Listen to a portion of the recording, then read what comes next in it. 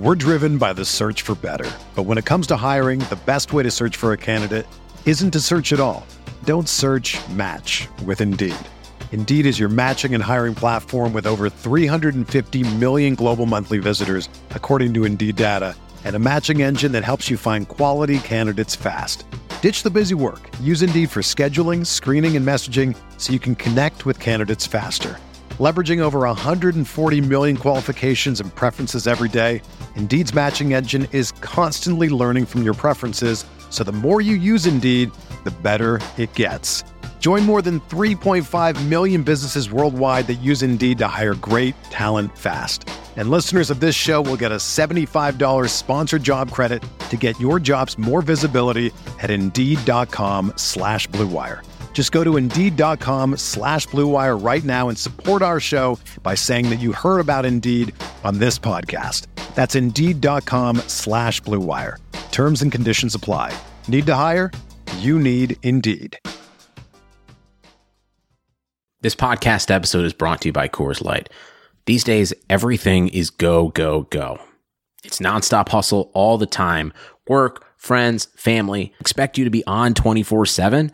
Well, sometimes you just need to reach for a Coors Light because it's made to chill. Coors Light is cold lagered, cold filtered, and cold packaged.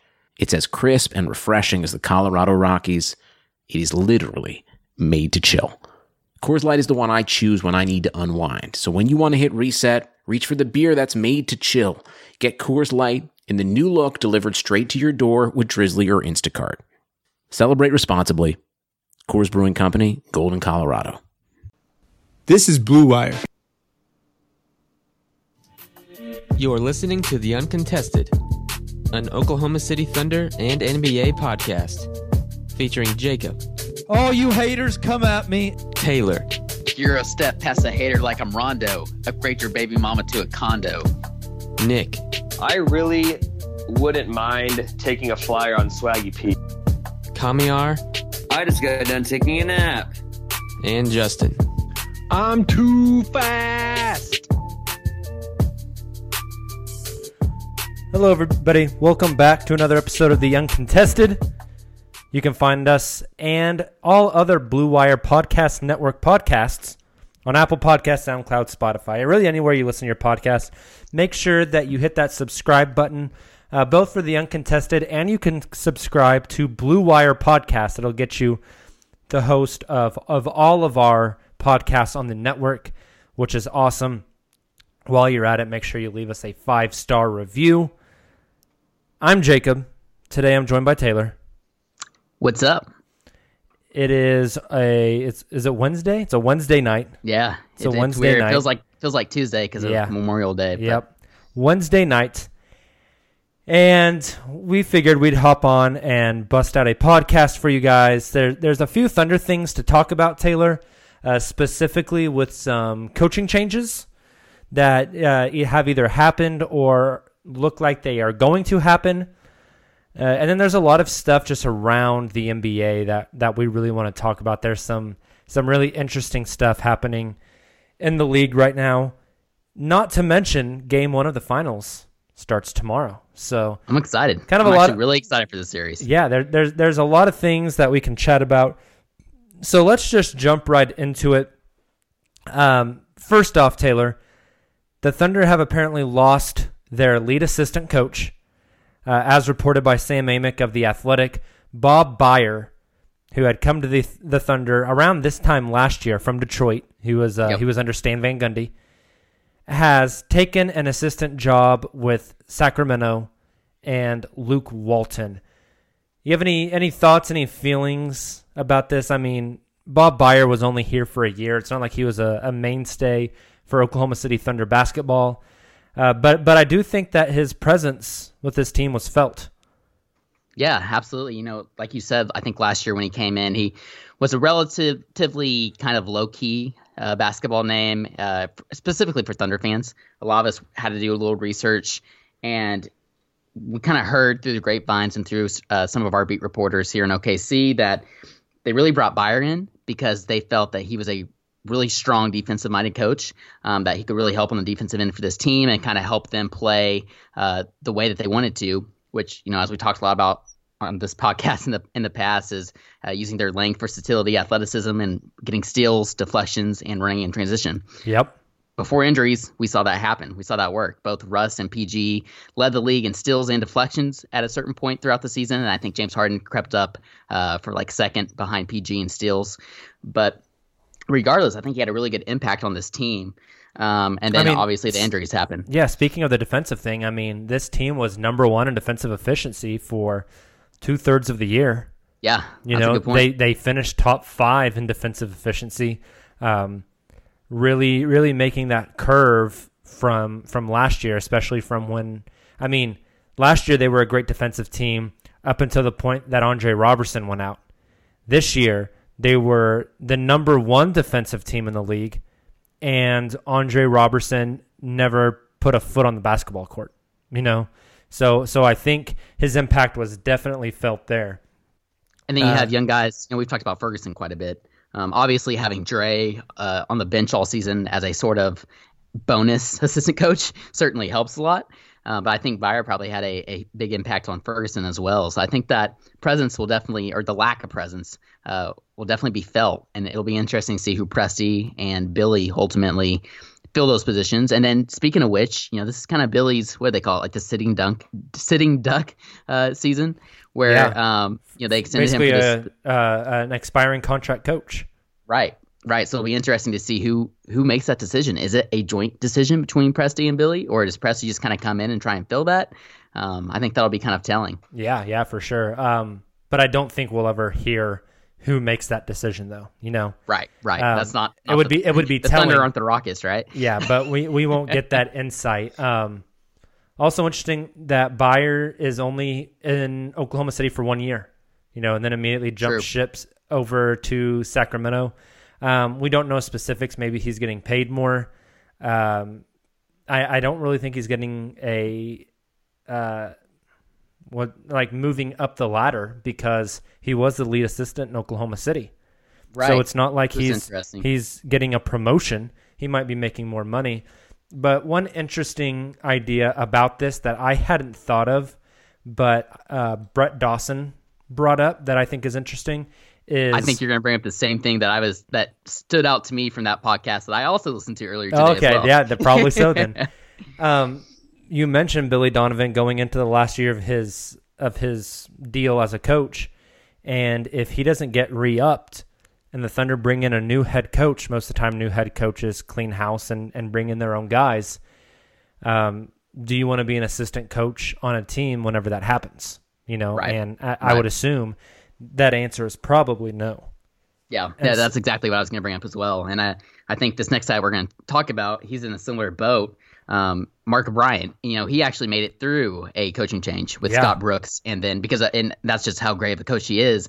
But I think it's kind of telling that there's certainly it's not official. It's not nearly as official as the Byer hiring, but I think there's certainly a lot of traction that Monty Williams might take him to Phoenix when he goes to Phoenix. Speaking of, have you listened to the Woj pod with Monty Williams? Yes, it was incredible. Oh my God, it's awesome. He's such a good guy. How can you not root for Monty Williams, man? Oh yeah. But yeah, Monty and Mark Bryant have a good relationship. Monty Williams wants to bring Mark Bryant, Oklahoma City's big man coach, over to Phoenix. Phoenix has a number 1 overall draft pick big man over there that Bryant could teach, could mold. And so that makes a little bit of sense, especially there is the opportunity for Mark Bryant to be promoted, right? To get a higher seat on that bench. Just like we talked about, under a really awesome guy and a great coach in Monty, and kind of at a time when I think there's probably quite a bit to be excited about for Phoenix Suns fans, as they're kind of seeing the direction, their culture do a change here, and for the better. Yeah, definitely. Any idea, any thought on who Oklahoma City picks up to replace Bob Byer and then possibly Mark Bryant? See, it's so tough really to know. And I think I feel like I need to at least mention, you know, the impact that Mark Bryant's had. He's probably the one that I dread losing the most, just because of his development and the impact he's had on players such as Steven Adams. You know, Enes Kanter came through, and was kind of considered to be at a low during his point here or with Utah, and then got traded to OKC, and we saw how Mark was able to kind of help develop him. Then you have Nerlens Noel in a similar situation. Sabonis took a really big leap. His Jeremy Grant, his freshman year, but his rookie year, Jeremy Grant, absolutely, yeah. So I think his impact's going to be felt arguably the most. I'm extremely curious to see who both Billy and Sam used to replace these two guys. With Sam, he usually has some guys like kind of on the back burner that we don't really know about. Yeah, Sam has relationships with a lot of coaches, Like, there's a story that came out this offseason. Probably was Royce or somebody, but talking about how before Billy was even hired, it was like a year before Scott Brooks even got let go, Billy was in the stands for like a Houston OKC game, like with Sam or something crazy like that. Yeah, they had a relationship forever. I'm going to throw it out there. This is probably, I'm curious. This is probably what Thunder Twitter wants to hear from us. I'm going to throw it out there, but I mean, Nick Collison is still involved with the organization. That'd be awesome. Can that be an entry level spot for him? Kendrick Perkins wants to get into coaching, but some of the shit he said publicly and on Twitter, I'm just like, nah, you can stay with the Twitter fingers. He might not perk. quite be ready for that yet. Yeah. Yep. So, interesting though. There might be some more movement on this staff before it's all said and done. And I mean, that's going to be particularly that head assistant job under Billy for an organization like the Thunder. You would think that that's probably a highly sought after job. Yeah. And so it'll also be interesting, whenever they replace Bob Byer, does the person they bring in immediately become the head assistant, or do they promote somebody from within? Do they promote a Mo Cheeks or I can't say the guy's name. He used to coach the Oklahoma City Blue, and he's got the very Eastern European last name that I can't pronounce. Oh, yeah. But do they bump him up, and the new assistant they bring in is a little farther down on the pecking order? It's interesting.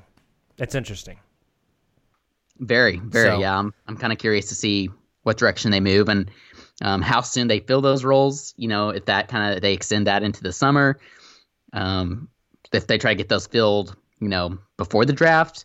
It'll be interesting. Yeah, super interesting to see. Yep, definitely. Speaking of the draft, 21 days away. 21 days away. Thank God. About 3 full weeks. June 20th will be the NBA draft. And like everybody else, we have just been scouring and just ingesting mock drafts wherever we can find them. And it seems like there are some the same group of guys kind of all fall in that like 18 to 30 category. Yep. And there's really no consensus there. It's kind of fluid. Most recently, mock drafts, you can see Oklahoma City Thunder linked to Keldon Johnson, Tyler Hero, Cameron Johnson, Romeo Langford. But like I said, there's a lot of people that think there's some instability on the back end of this draft. There are some guys that are good that will fluctuate there. It almost sounds like a couple of years ago when in the 20s, players like Terrence Ferguson, Kyle Kuzma, OG Anunoby, all those kind of guys were taken. And so it's an interesting position. As draft talks have started to progress and things have started to happen, how are you feeling about the Thunder and the draft this year? Well, I think like the biggest key there is just like you mentioned, there's so much instability this year. And originally, like throughout the college season, I was listening to all the different podcasts like Kevin O'Connor and Sam Vecini and all those guys who were talking college hoops. And they were talking about how kind of top heavy this draft is. But as we kind of have gotten closer to the NBA draft, I think what we all have started to realize is that, yeah, it's top heavy, but the rest of these guys aren't just, zeros. Like it's going to be a couple stars, but then a lot of role players. Yeah. So like, I can't remember, I was listening to a different podcast either yesterday or this morning, and it might've been Fred Katz, honestly, mentioning how, talking to different GMs and people, how it's hard to kind of get a gauge on where these players are going to land, because some teams have players as high as like top 10 and others have them all the way down like second round, Yeah. I mean, Bol is a great example of that. We've seen him kind of fallen all over the board as far as a prospect. Same thing with my guy, Nickeil Alexander-Walker.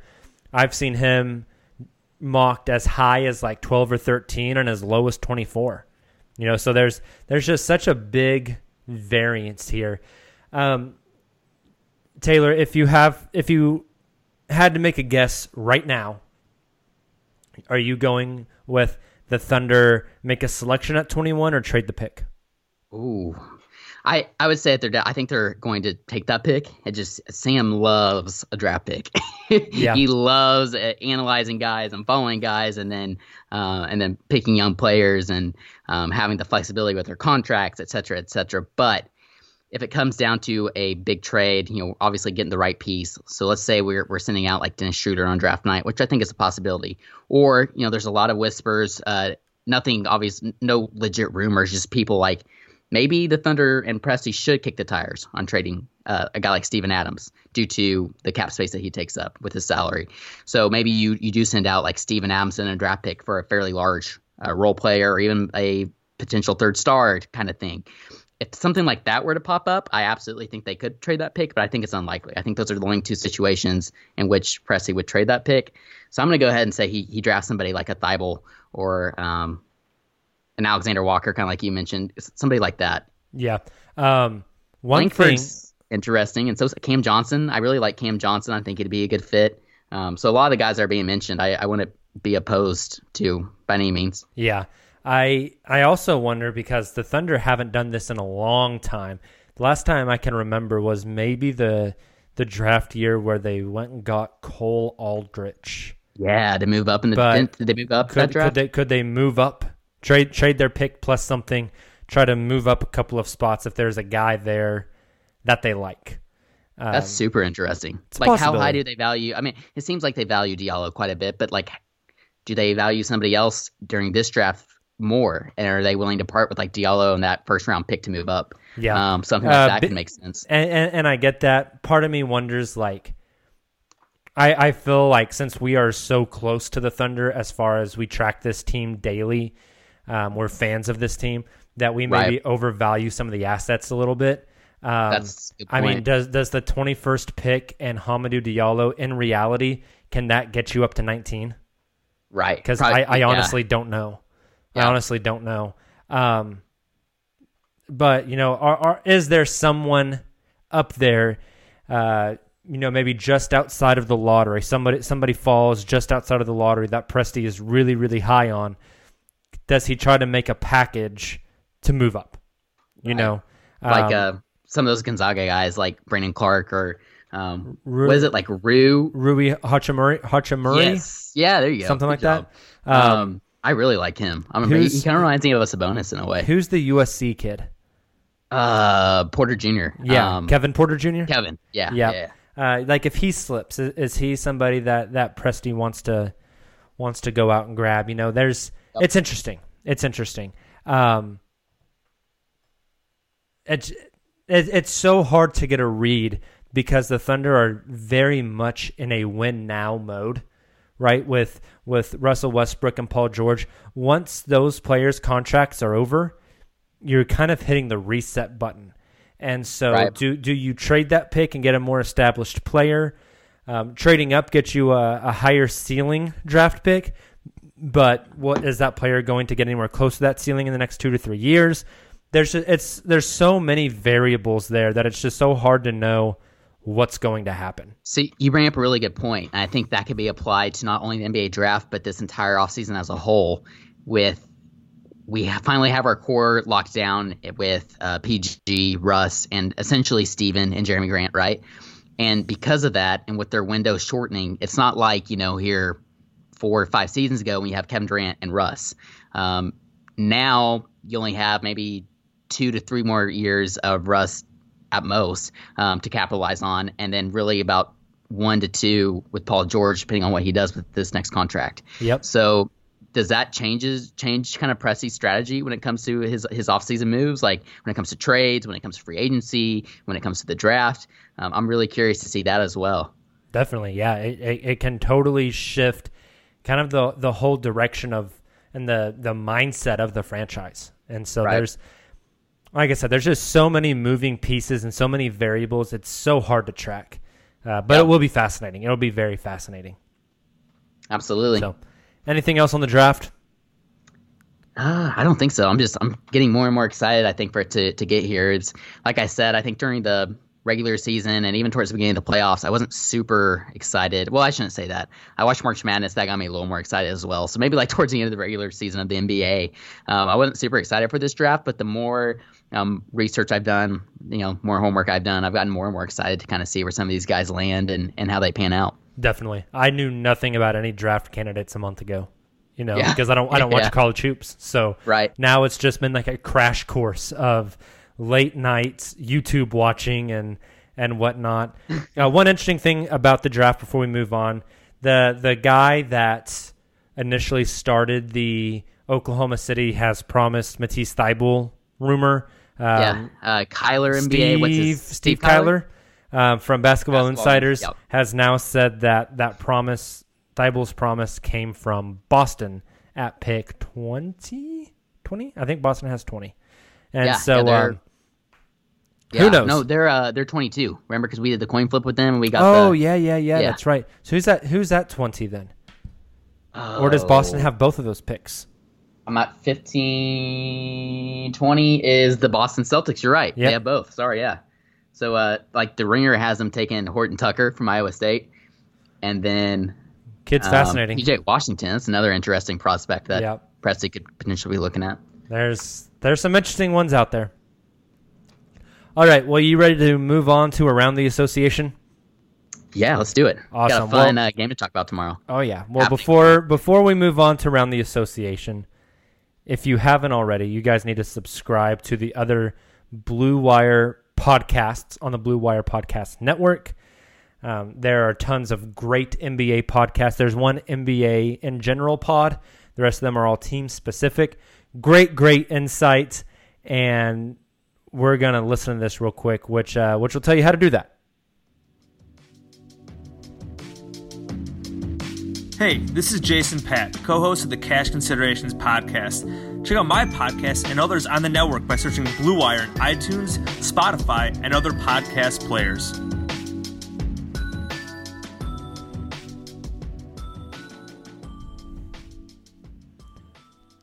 So speaking of those other Blue Wire podcasts, let's talk about Game 1 of the NBA Finals. Yeah, we haven't talked since the end of the Eastern Conference Finals. Surprised at all? Surprised it's the Raptors? I really am. Now, if you guys go and listen to our preseason pods that we did, and all of our predictions and stuff, I think the majority of us had either Boston or Toronto. Then as the season progressed, we all were much more favorable towards Toronto compared to the Sixers and Boston. But then the playoffs happened, and as good as Milwaukee and Giannis and just really their entire team, guys like Bledsoe and Middleton all stepping up, they really looked like the better team heading into that round of the playoffs, that Eastern Conference Finals. And so I was really, especially after his first two games, I don't even think we talked about that. Boston or Milwaukee looked in control, and so to see Kawhi just take over like that, I mean, it's been It was extremely fun to watch. It's probably the most fun. It might have been my favorite round of the playoffs. And then, I definitely was surprised. I even thought that Milwaukee was going to push it to a Game 7 there. Definitely. So I was. You know what that series reminded me a lot of? Because after games 1 and 2, when it went back to Toronto the Spurs series, really the OKC Spurs series back in 2016? Oh no, I was talking about the one back in 2012. Or 12, okay, yeah. The one where the Thunder go down 0-2, bring it back to Oklahoma City, and then just completely ramp up the defensive intensity. The Thunder switched Thabo Sefolosha onto Tony Parker. It completely changed the outcome of that series. Just reminded me of that so much. I forgot about that. I kind of get that mixed up with. I get the 2012 finals run mixed up sometimes with the earlier rounds mixed up with that 2016 year. Yeah, that 2016 run was awesome too. Yeah. Oh, what it was like to get out of the first round. Those were the days. Those were the days. Will it ever happen again? Anyways, hey, they were saying that in Toronto too. Yeah, and here they are. Yep. Anyways, and Golden State obviously sweeps Portland. So we have Dubs, Raptors in the 6. Dude, how happy were those people of Toronto? It's just awesome to see. They are stoked. Yeah, just awesome to see. All you hear is just how awesome. Loyal fans, just they're loud, they're rowdy. They really support their team, and so I'm really happy for them. I'd really like to see Toronto play well, obviously in Toronto, and maybe even get those first 2 games. That'd be kind of crazy. Yeah. But if they could do that, I mean, that'd be so cool for those fans. So Kevin Durant out for Game 1. DeMarcus Cousins questionable for Game 1. How do you see Game 1 going in Toronto? Do they get it? I really liked Toronto here. I don't see KD playing. There's a lot of talk amongst a lot of reporters, a lot of people with sources in the league right now saying that KD's injury could or is potentially worse than what the Warriors are actually letting on. Like, a lot of people aren't going to be too surprised at this point if KD doesn't even come back for this series. But then there's others and more recent reports coming out that he may be ready by Game 2. So you really don't know, and I think that's kind of what the Warriors are going for there, obviously. But I like Toronto in Game 1. What about you? I'm kind of with you. I think I like Toronto in Game 1. I think Kevin Durant, if I had to bet money, I would say Kevin Durant comes back Game 3, back in Oracle. Yeah. I like Toronto in Game 1, though. I think there's a benefit to the amount of rest that Golden State got. I also think there is you have to keep playing, right? And practice is totally different from a game. Toronto has played much more recently. So That's true. I like that aspect about them. This is just another finals for Golden State where Toronto's, they're fired up. We just talked about it, from the fans to the organization as a whole. They're going to come out with a fire in Game 1. What worries me, though, is like, what if Golden State makes like a comeback in like the late third, fourth quarter? Does that just completely put out the fire? Yeah, no, I'm with you, and just dictate the series from there. If Toronto does win Game 1, it's going to be a close game all the way down the stretch, and so it's interesting. Matchup wise, I find this series just fascinating. Me too. With KD out, who do the Dubs use to guard Kawhi Leonard? I think it's going to be Iguodala. That would make a lot of sense. Start Iggy, let him guard Kawhi. You have Draymond on Siakam. Yep. Use him off ball. Obviously, if Boogie can go, you give the center the benefit of the center position to Toronto with Marc Gasol. True. Kawhi Leonard has a long history of playing against and guarding the Golden State Warriors. Obviously, the last time he did in a playoff series, Zaza messed his leg up. Danny Green has a long history against the Golden State Warriors. I worry about Toronto with Kyle Lowry having to guard Steph Curry. That ain't gonna be good. Yep, they're gonna try and probably switch on Steph quite a bit because Lowry can handle some of those bigger guys, Yeah. So he might be able to. Yeah, to guard Lowry Draymond trying to run off all those screens with Steph just makes me worry for Toronto. But then Toronto definitely has the depth, bringing Van Vliet off their bench, bringing Serge Ibaka off their bench, bringing Norman Powell off their bench. They have the guns off the bench to really push the Dubs, and so it's going to be interesting. Yeah, absolutely. I think, like you said, matchups are going to be huge on both sides of the ball. But I think Toronto has a defense to, to hang with Golden State. What worries me is their offense, because they kind of have taken turns throughout the regular season and the playoffs between Kawhi take over ISO ball and Nick Nurse system, pass the ball, open shots. They kind of found the perfect balance of that, I think, against Milwaukee. And so it's going to be interesting to see how they use it against Golden State with more capable defenders like Draymond, Iguodala, Klay Thompson. they're all going to be all three of those guys are going to be thrown. And hey, at Kevin Looney has not been bad. Right, yeah, that's a great point. And then No. Kevin Durant, has the potential to come back, and that puts a huge wrinkle in things itself. And on the other end as well, like you said, you have Steph and you have Clay and you have Draymond, who's been playing great. I think what's really going to come down to is Toronto's going to have to hold them, around that 100-point threshold of like 108 points. And if they do that, they get themselves a chance if their offense is going. But if not, you kind of get in a run and gun game. Let Golden State run transition. I think you get in trouble. Yeah, 100%. All right, let's move on from the finals. A little more league-wide stuff. Have you read this Baxter Holmes article yet? It's incredible. Yeah, that was so good. I mean, just from like a research standpoint, the amount of research and like all the sources he had to reach out to, and really just the work he put into the article itself is just incredible. It's a massive undertaking. Yeah. I mean, I was listening to the Lowe Post with him today on my way home from work, and he was telling Zach Lowe that he started this thing back in like December. They were reaching out for interviews with the people in the Lakers organization. That's incredible. It's impressive, but it was also just super entertaining. Yeah. So that article, in a whole, I've thought for a while now that the Lakers have just been a shit show. But my God, man. Yeah. My God. It makes you thankful for Sam Presti and the OKC Thunder organization. Yeah. It's just bad. I mean, I think my favorite thing, and you and I texted a little bit about this, I think my favorite thing from this entire report is that Rob Pelinka told the team that after the Dark Knight release, the movie, that Kobe Bryant was so impressed with how Heath Ledger locked into that role that Kobe asked Pelinka, hey, set up a dinner with Heath Ledger. I want to talk to him. And they talked about how Heath was able to lock in and how Kobe translated that to the basketball court. By the time that movie came out, Heath Ledger had been dead for 6 months. So apparently Rob Pelinka is just like a pathological liar. Oh, I was going to play the Joker laugh, but this is like a 56-minute video, and I thought it was going to be a little segment of it.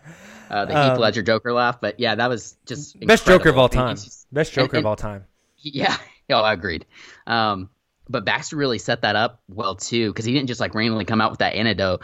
He framed it, with others kind of complaining about, or not even complaining, but kind of talking about going into the background of Pelinka and how he's a storyteller. He loves stories. His pressers, he always has some sort of analogy or story that he tells, and then he uses that, and it's just like, ooh, like he really is. He's a liar. He makes up stories. Yeah, and so that coupled with basically, if we want to stay on Batman references, the two-facedness of Magic Johnson. Baxter talked about how everyone loves the big smile, charismatic Magic Johnson in front of the camera, but behind the scenes, he's kind of a dick. Yeah. And the way that he ran that organization, only being there part-time as a president of basketball operations. And really, yes, neither of those guys are equipped to do that job, but they were hired by Jeannie Buss. And it all starts up at the top.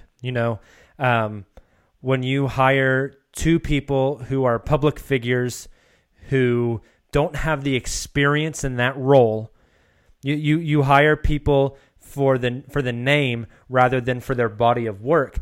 This is what you get. The buddy family system that they have going on it, right? This is what you get. Instead of going out and hiring the best qualified, someone who's worked for this position, who knows what they're doing, you just go get the old face of the franchise.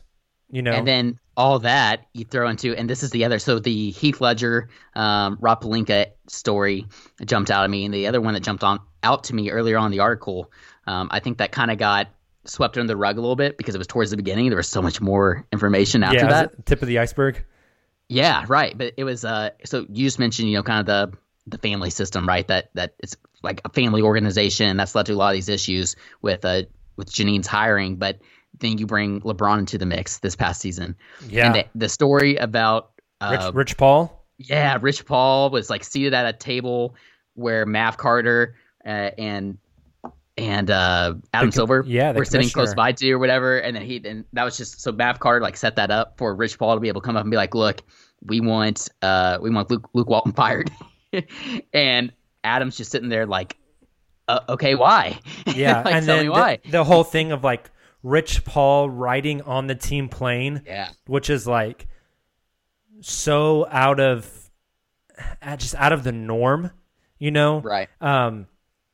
The article mentions that there are 3 of LeBron's close friends that are on the Lakers payroll that used to be on Cleveland's payroll. One is like security. One is like he's titled as like an athletic trainer. Yep. And so it's like LeBron came and just got whatever the hell he wanted. And I don't care what business you're in.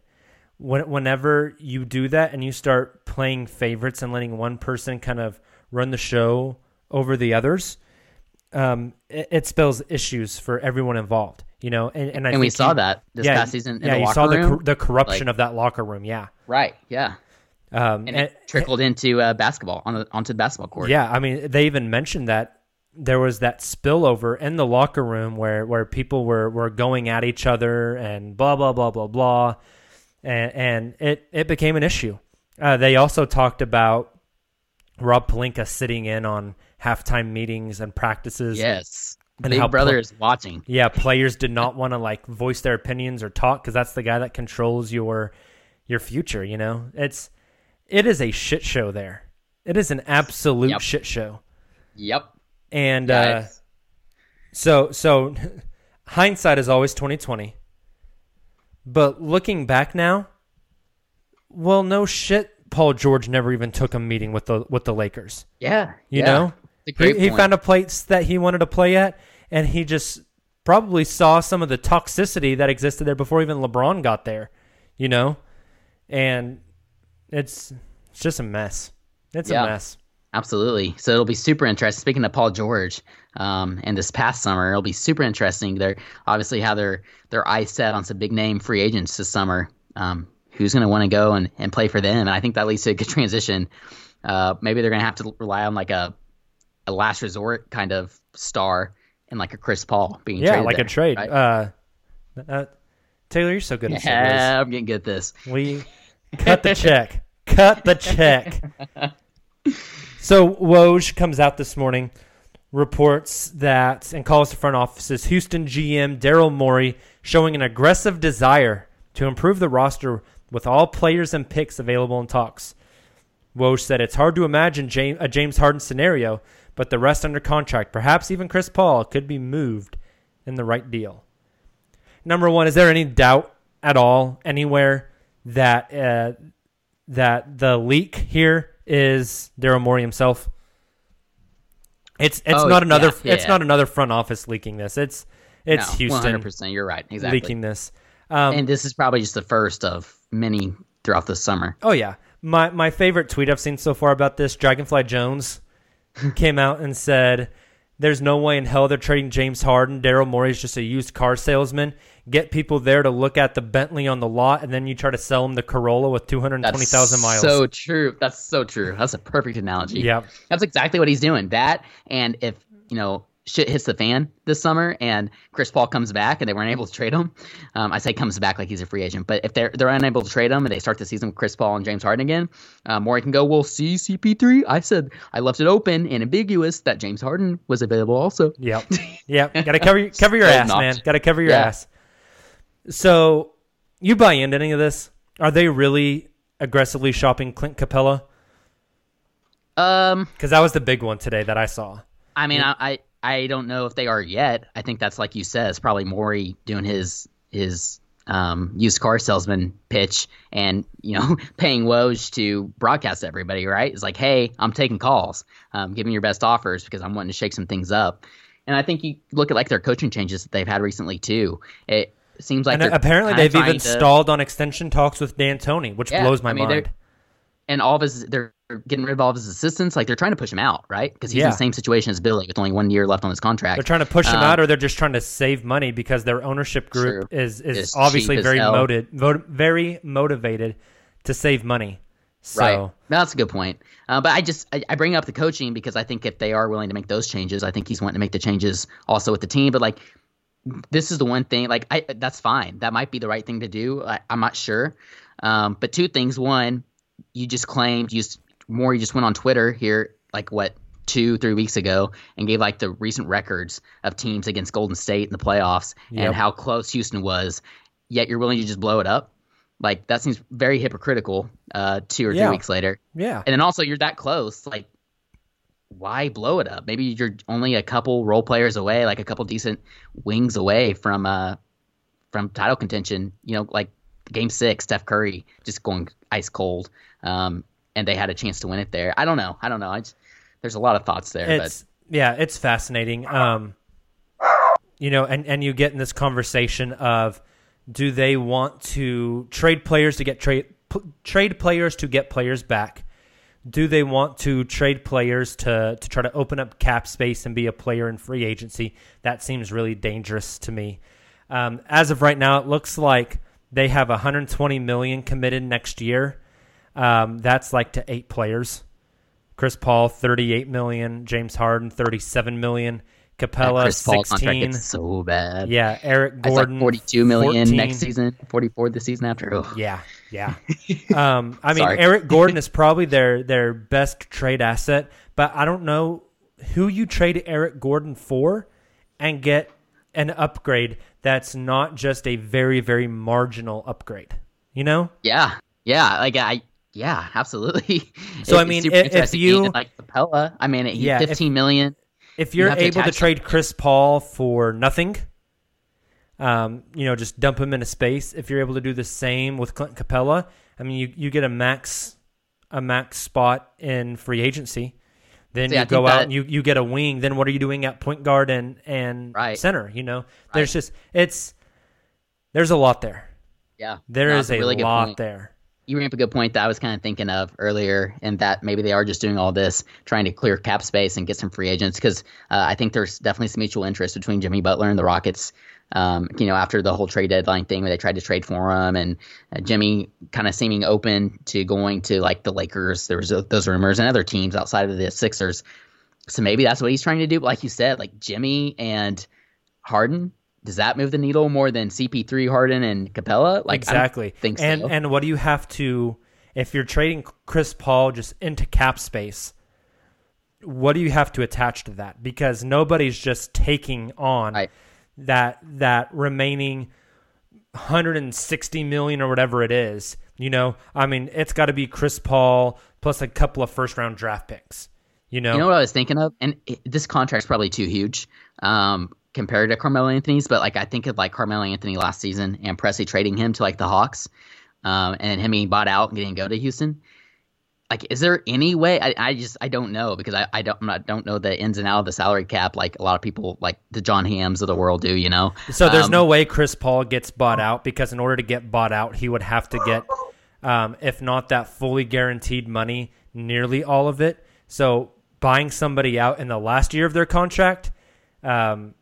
It happens, but with more than 1 year, no way. Yeah, absolutely, that's a good point. So, it's going to be interesting what they do. I do think they're 2, maybe 3 most tradable assets. Obviously, Eric Gordon's number 1, although he's 30 years old. He's on an expiring deal. Clint Capella, has a good deal, and then PJ Tucker with his $8 million salary. PJ's a really big trade target. I bet Maury already has gotten a lot of calls about PJ. Yeah. And you know what's interesting? Jazz Six Man, that you follow on Twitter. Mm-hmm. He quoted that tweet of Woj's earlier today and said Jazz should be all in on Eric Gordon, make it happen. And that's a super intriguing option next to Donovan Mitchell. Yeah. And Rudy Gobert. Yeah. But the thing is, you barely ever see a team like the Rockets, a team right there on the cusp of contention, trying to jump up and go over trade away one of their really good players to get great, and very rarely do you see two teams that are playoff teams that are pushing for the next level swap talent. I think San Antonio, Toronto last summer is a rare example. Most of the time, it's like a Carmelo Anthony for Dennis Schroeder, a good team and a bad team making a trade. It's very rare that you get two playoff teams in the same conference. Yeah, both pushing the same direction. If one team is trying to reset and offload, some decent players that are on big contracts, and the other team's trying to get players to make a push. One team's going up, one team's going down. Those make trade partners. It's very rarely that you see two teams trying to go up become trade partners. It's not too common in the league. And so I think there's something to that. I don't know what Houston does to make something like that happen. That's a really good point. Yeah, I agree. So it'll be interesting to see what more he does. Yep. Anything else with Houston, or do you want to move on to some Twitter questions? Let's move on to some Twitter questions. We got some good ones. Awesome. Let's put a music bed behind us today. Some nice relaxed music. Oh no, what happened? We lost it. Uh-oh. There it is. Oh, it's going to keep fading out whenever I go off of it. Oh, well. That's great podcasting right there. I will go ahead and pull up our Twitter questions real quick. And here we go. First one comes from our guy at Clark Matthews. He asks, what percentage healthy would Dre need to be to return? Would he need to return at to reclaim his starting position? That's a really good question. I think it could be, like 80 and above, potentially. So if Dre's at 80% of what he used to be, you think he takes over the starting spot? Maybe to start the season, but if he's not producing or isn't able to get back to that level, I think he'll be pulled back real fast. But it's interesting because of how high they are on Ferguson.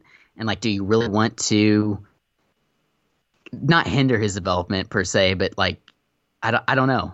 That could be good for Ferguson, maybe coming off the bench as a 6-man role, or maybe it's harmful to him because he was used to starting all last season and now he's not.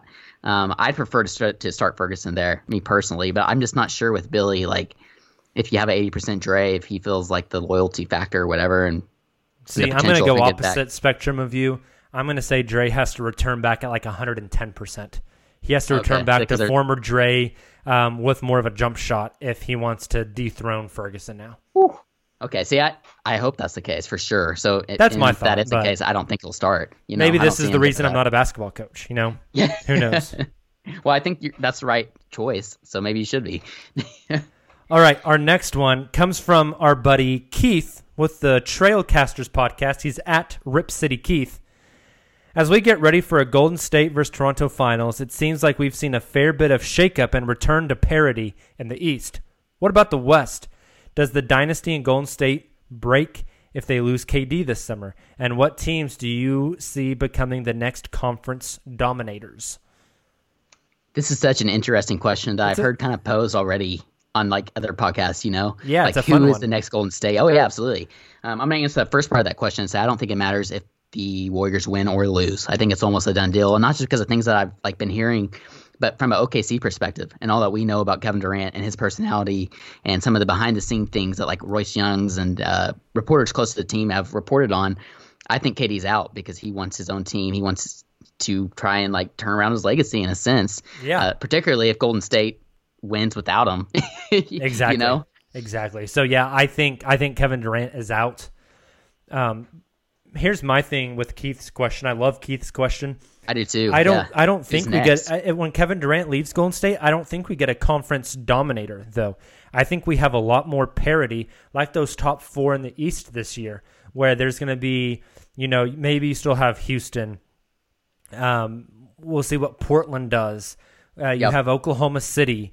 You have the young Denver Nuggets. Yeah, you have the Denver Nuggets taking that next step up. You have so many different teams there that I think instead of having LeBron James, instead of having one team above the rest or two teams above the rest, I think everyone is kind of jockeying for position there. And I think that will make it way more fun because it's not like the LeBron in the East where you know who's going to the finals. It's not like the dynasty of the Dubs in the West where you know who's going to the finals. There's a question there, and I think once Kevin Durant leaves Golden State's still going to be good. But you have that question there of now who's going to go to the finals? Does Denver take the step? Does Portland take the step? Can Oklahoma City finally play to their potential in the postseason? Does Houston make a shakeup? They've been right there for the past 2 years, and if the Dubs fall off, does Houston take over? Does Utah make a move? Yeah, right, yeah. There's so many different things there that I don't know if we get a dominator. I think instead we get parity for the first time in years. I think that's a really good point. And I look forward to it.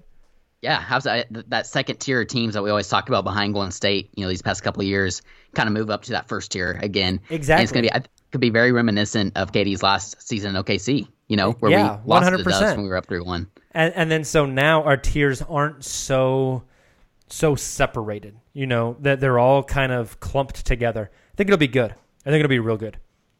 That's a perfect answer to that question. I'm with you. I think that's a good point. I hadn't really thought of that. Our next one comes from Melinda Redman. She's at MKR2400. Seems like several of our assistant coaches will be leaving. How will that impact the team overall? And who are candidates to be brought into the fold? So we touched on this a little bit already. My one candidate that I threw out was Nick Collison. If Mark Bryant does leave, do you have any candidate you want to throw out, or are you just? Well, so I will say before Monty was in, back during the regular season, there was, I was always still overall pro Billy. I wasn't saying we needed to fire Billy immediately or anything like that.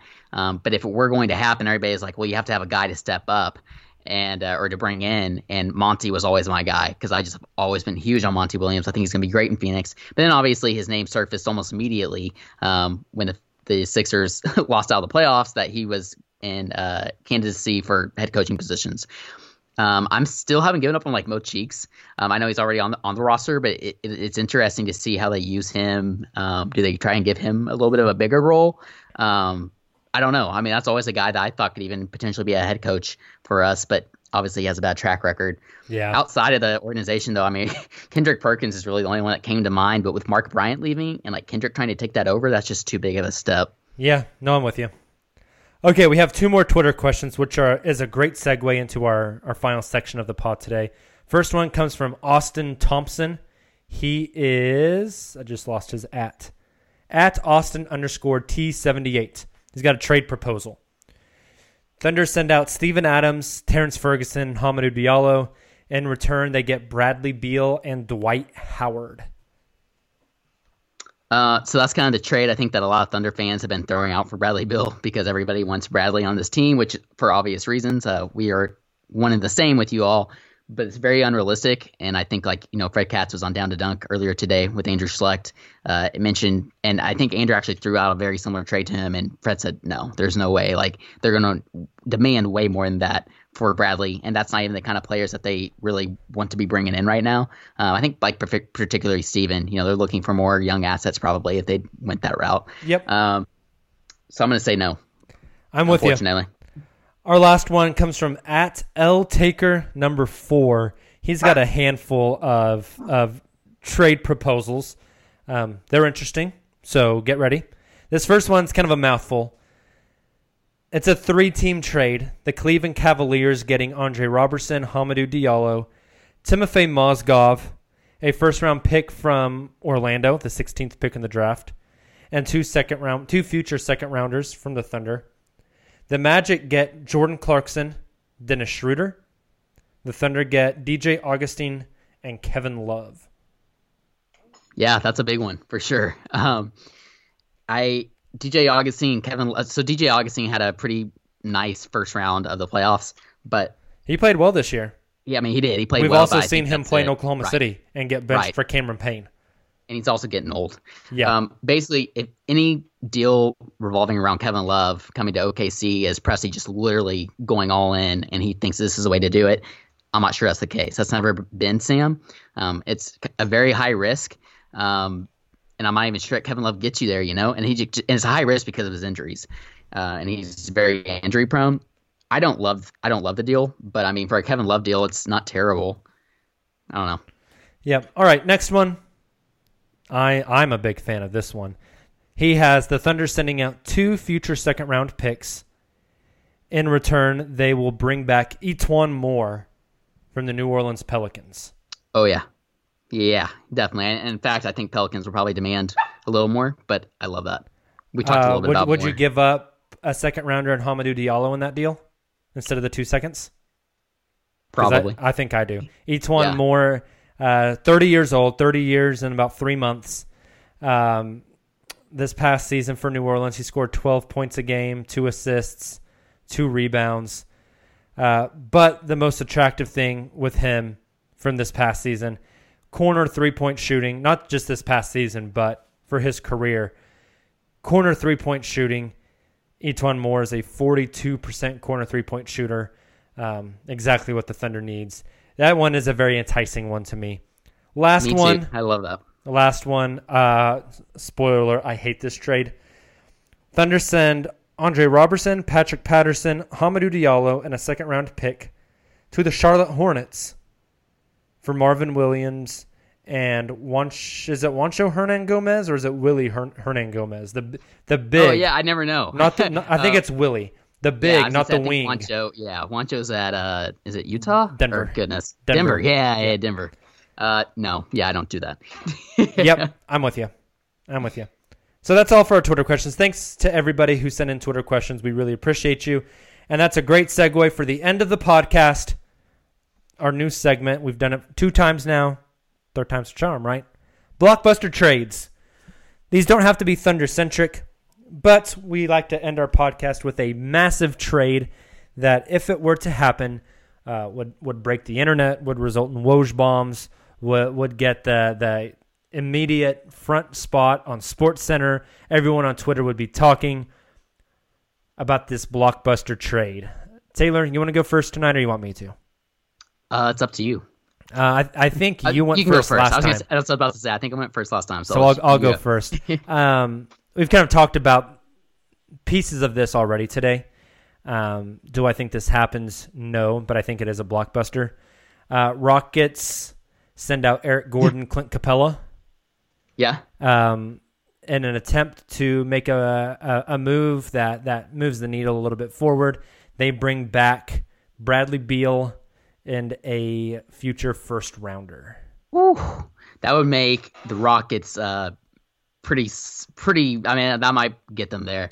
I like that a lot for the Rockets. I don't think Washington does that, though. I think it's kind of similar. I think Washington says hell no. Yeah, kind of like the OKC deal we talked about a little bit ago, Mm-hmm. I think they can get more than that for sure. But, man, that would be interesting. James and Bradley be dangerous. Yep. All right, what's your blockbuster? So you were thinking on the same terms that I was. And I was just trying, ever since I saw that Woj tweet, I'm very intrigued by trading Chris Paul. And just the whole LeBron. I mean, we talked about the Lakers Houston's organization. Intrigued about trading Chris Paul as well. Yeah, right. Yeah, it's a good point. And just like with all of this organization we talked about within the Lakers and how LeBron and his team have found a way to take control part of it all. What if LeBron just comes in and says, "Yeah, I want my banana boat bro, triple B's, big baller brand." And I don't care what it takes. Get me CP3 since we're not getting Jimmy Butler or whoever else in free agency. So I went to the trade machine, and it won't really let you do any of that right now because of all those contracts still on the board. Yep. So it would have to be something where they basically just send a young player or two back for CP3 and then absorb him with all the remaining cap space from all those one-year crazy-ass deals they did this past offseason. Yep. So that was kind of the first one I had, but I went ahead and did one while we were talking because I think Capella trading him is another interesting piece as well. So first of all, what do you think about CP3 in LA? Do you think that's likely? I think it makes so much sense because I think LA is going to strike out in free agency, and they're going to have to fill that cap space somehow. And if they can get Chris Paul, they'll do it. Yep. Yeah, I mean, I don't see Kemba really going there. I think Jimmy's really the only one that has a realistic opportunity or a realistic chance of. I just have such a hard time seeing Jimmy Butler and LeBron James coexisting. I mean, they're two hard heads. So fun to watch. Have to have the ball in their hand. They're vocal. Yeah. They're confrontational. Add to the shit show, baby. Pour some gas on that fire. That would be great to watch from an outside perspective, but I'm with you. So one that I did, and this has a lot of fillers in it because I try to do it here kind of quickly, but I had the Brooklyn Nets and the Houston Rockets doing a trade together where the Rockets would send out Clint Capella, Gary Clark, and some guy I don't know named Hartenstein. Isaiah Hartenstein. Yeah, he's a little filler here. And the Rockets would receive in return Alan Crabb because of contract purposes, but they would get Karis LeVert, who I love. Oh, that's a fun one. Yeah. That is a fun one. I like that. Now, granted, I think the base would be Capella and LeVert and probably Crabb. And then from there, they could get more creative. So I just kind of threw like Clark and Hartenstein in there for filler. But the basis of that trade's interesting. Yeah, that's a fascinating one. That is a fascinating one. All right, you ready to get out of here? Let's do it. Let's jet. So thank you guys for checking us out today. We appreciate you. Please make sure you go subscribe. iTunes, Stitcher, SoundCloud, Spotify, wherever you listen to us at. Hit that subscribe button. Leave us a 5-star rating on iTunes. As those ratings go up, it helps our podcast more and more. Also, make sure you subscribe to the Blue Wire Podcast Network. You can get tons of different NBA podcasts from tons of different perspectives. It's great stuff. It's awesome stuff. We will be back with you guys. We are recording Saturday. Podcast probably go live Sunday morning with friend of the podcast, overall awesome guy, Mikey Berra out of Italy. He'll hop on talk some draft with us, so we're really excited about that. Game 1, NBA Finals tomorrow night in the 6. It's going to be fun. We'll see what happens. We will talk to you guys on Saturday. Take it easy, and as always, Thunder up. Thunder up.